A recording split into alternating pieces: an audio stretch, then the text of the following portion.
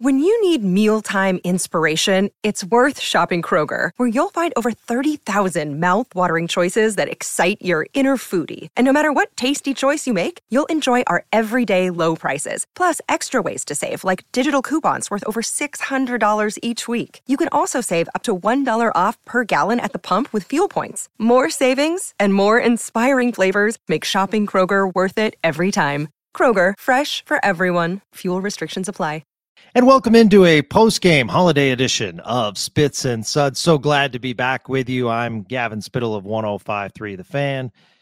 Not the way you want to come back. Stars lose 2-1 in St. Louis, their second straight loss in the gateway to the West, and unfortunate tonight. And, you know, it's just one of those things.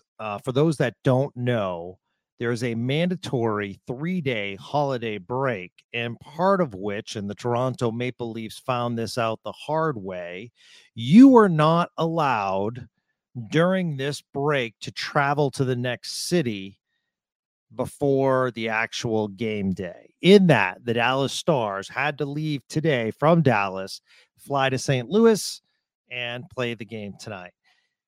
You guys have flown, so you know how it is. Even on an hour flight, you know, those legs just aren't there sometimes. And I know private jets are different and, you know, suck it up. Come on, Gavin, that's not the reason. But, I mean, the fact of the matter is it is a difficult day to play in the NHL. We saw some really quirky games when you look at the scores tonight, you know, coming off a break and just a weird situation, similar to like opening night where you're like, wow, this team's going to be good. And it's like, well, maybe not. Maybe it's just that night. Maybe it's just opening night. Like, for instance, the Coyotes scoring 5 against the Avalanche, taking down the Avs in Arizona, 5-4. The Blackhawks upending the Jets. So all three on top of the Central Division lost tonight. So, you know, scores like that. Seattle, who's been struggling, goes into Calgary and wins 2-1. The Wild beat up on the Red Wings 6-3. I mean, these usually haven't been happening. The Quacks in Anaheim beat the Golden Knights 5-2. So, I mean, the Sharks did lose, and that is normal, 5-1 to the LA Kings. But, I mean, the Ducks dominating the Golden Knights kind of says, you know, what you want to see. And, you know, the other thing is, that I wanted to point out is, and they did mention it, I think it was Sevy on the TV broadcast, and I agree with Sevy on this, meaning Brent Severin. I never want to see backup goalies against the Dallas Stars. For some reason, when there's a backup goalie in net, I'm like, oh, man. That backup goalie either is going to play really, really well, or the Stars just don't come to play. We kind of got a combination of both. So called up young netminder Joel Hofer, who previously played for the Springfield Thunderbirds in the AHL and was struggling, played pretty well against Florida. So he gets another start because the Blues have, I believe, 3 games in 4 days. So had to get their backup in, but he makes a career night as far as saves. And I mean, I think he looked really good, but I mean, I don't think he was like outstanding. I mean, kudos. 39 saves on 40 shot attempts. That's the most he's faced. So, you know, for him, a 975 save percentage tonight, that's a really, really good game. You know, he's a young goaltender, and you got to start looking at him and saying, you know, is he the future for the Blues? Now posting a 7-1 record with a 273. Goals against and a 912 save percentage. So, I mean, having a good year. But the question I have for you tonight is, did the Stars put enough sustained pressure on Joel Hofer? And those are the things that you kind of have to ask each other. I just kind of felt like this was a game that both teams kind of went through the motions. I didn't think Wedgwood played bad tonight, and Wedgwood's been outstanding for Dallas. But the 2 goals he let in, yeah, I guess you could say he was screened. But, you know, I think Scott Wedgwood, looking back, should make those saves. I think he would agree that he should make those saves. You know, he made some outstanding saves, and we'll get into it. But the 2 that went in, maybe he was screened so he couldn't get a clean look.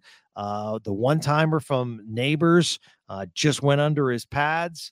And then the snap wrister from the point from Scandella found its way in. So both goals, I thought he kind of had some looks at, but nonetheless, you got to score more than one goal if you're the Dallas Stars.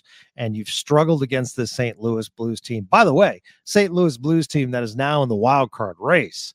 So, I mean, if you look at the wild card race, Arizona, Nashville, and St. Louis. So the Central Division, after a slow start, is certainly heated up. Some highlights. One of those is Wedgwood, made some unreal saves at a critical point in the game, coming off of a 5-on-3 for 2 minutes.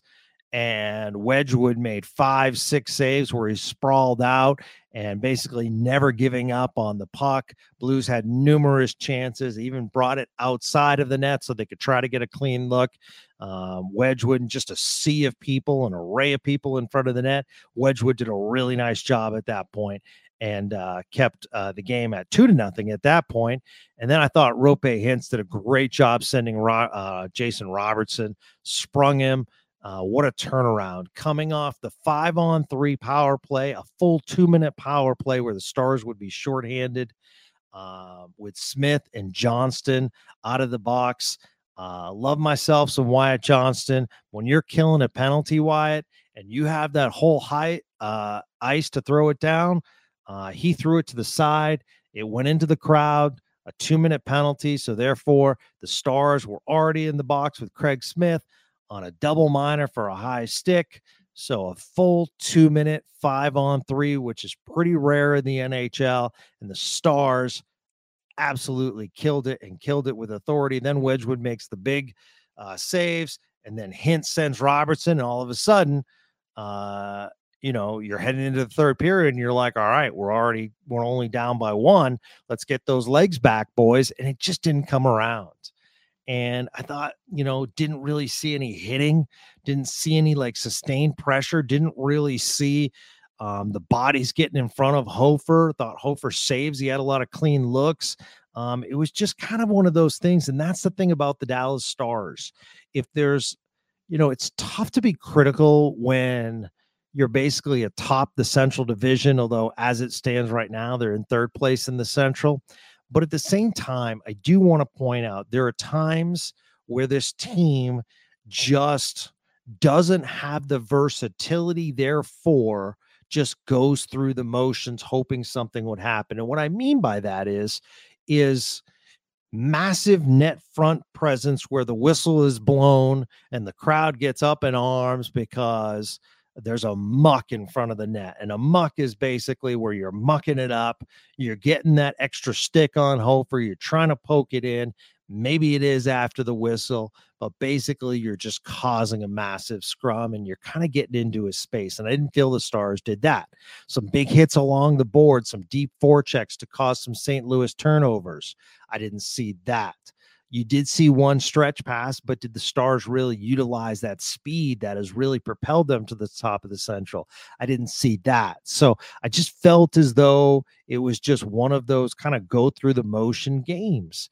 And, listen, I hate to be hypercritical. Stars have been playing pretty well, but at the same time, that's 2 in a row now you've let go in St. Louis. And at the end of the season, if you look and the Stars lose the Central by a couple of points, I think you're going to be looking at these games because both games in St. Louis, you had a chance to take some points and you lost one in overtime.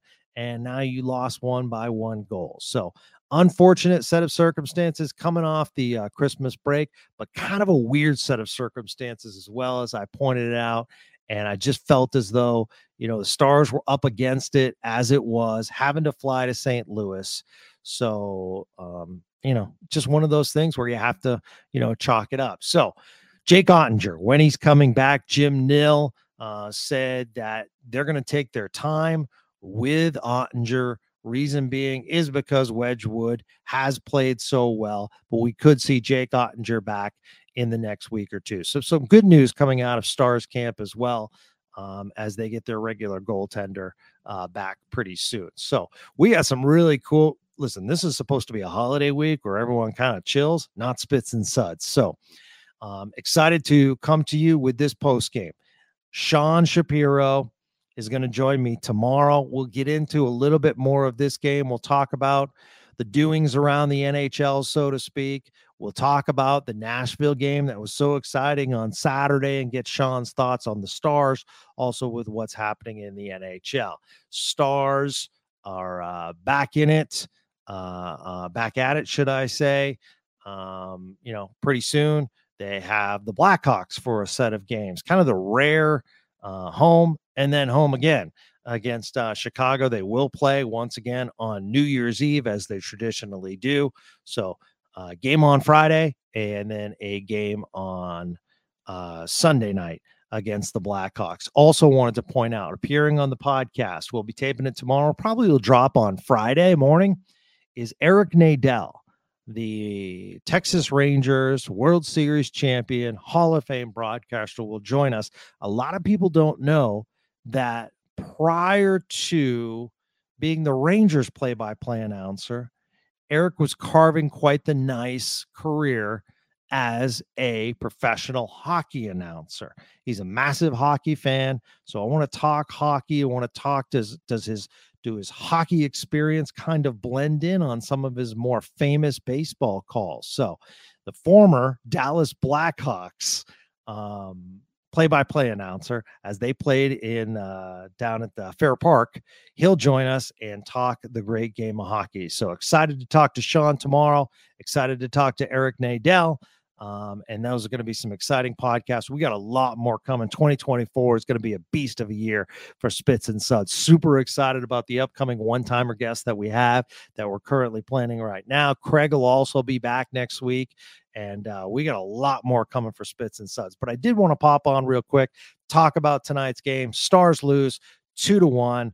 We can get 2 in a row against the Blackhawks. We'll get into it more with Sean, but an unfortunate loss tonight in St. Louis. So just a quickie of Spits and Suds, a quick post-game edition of Spits and Suds. I'm Gavin Spittle, and we will talk to you soon. Have a great day, everyone.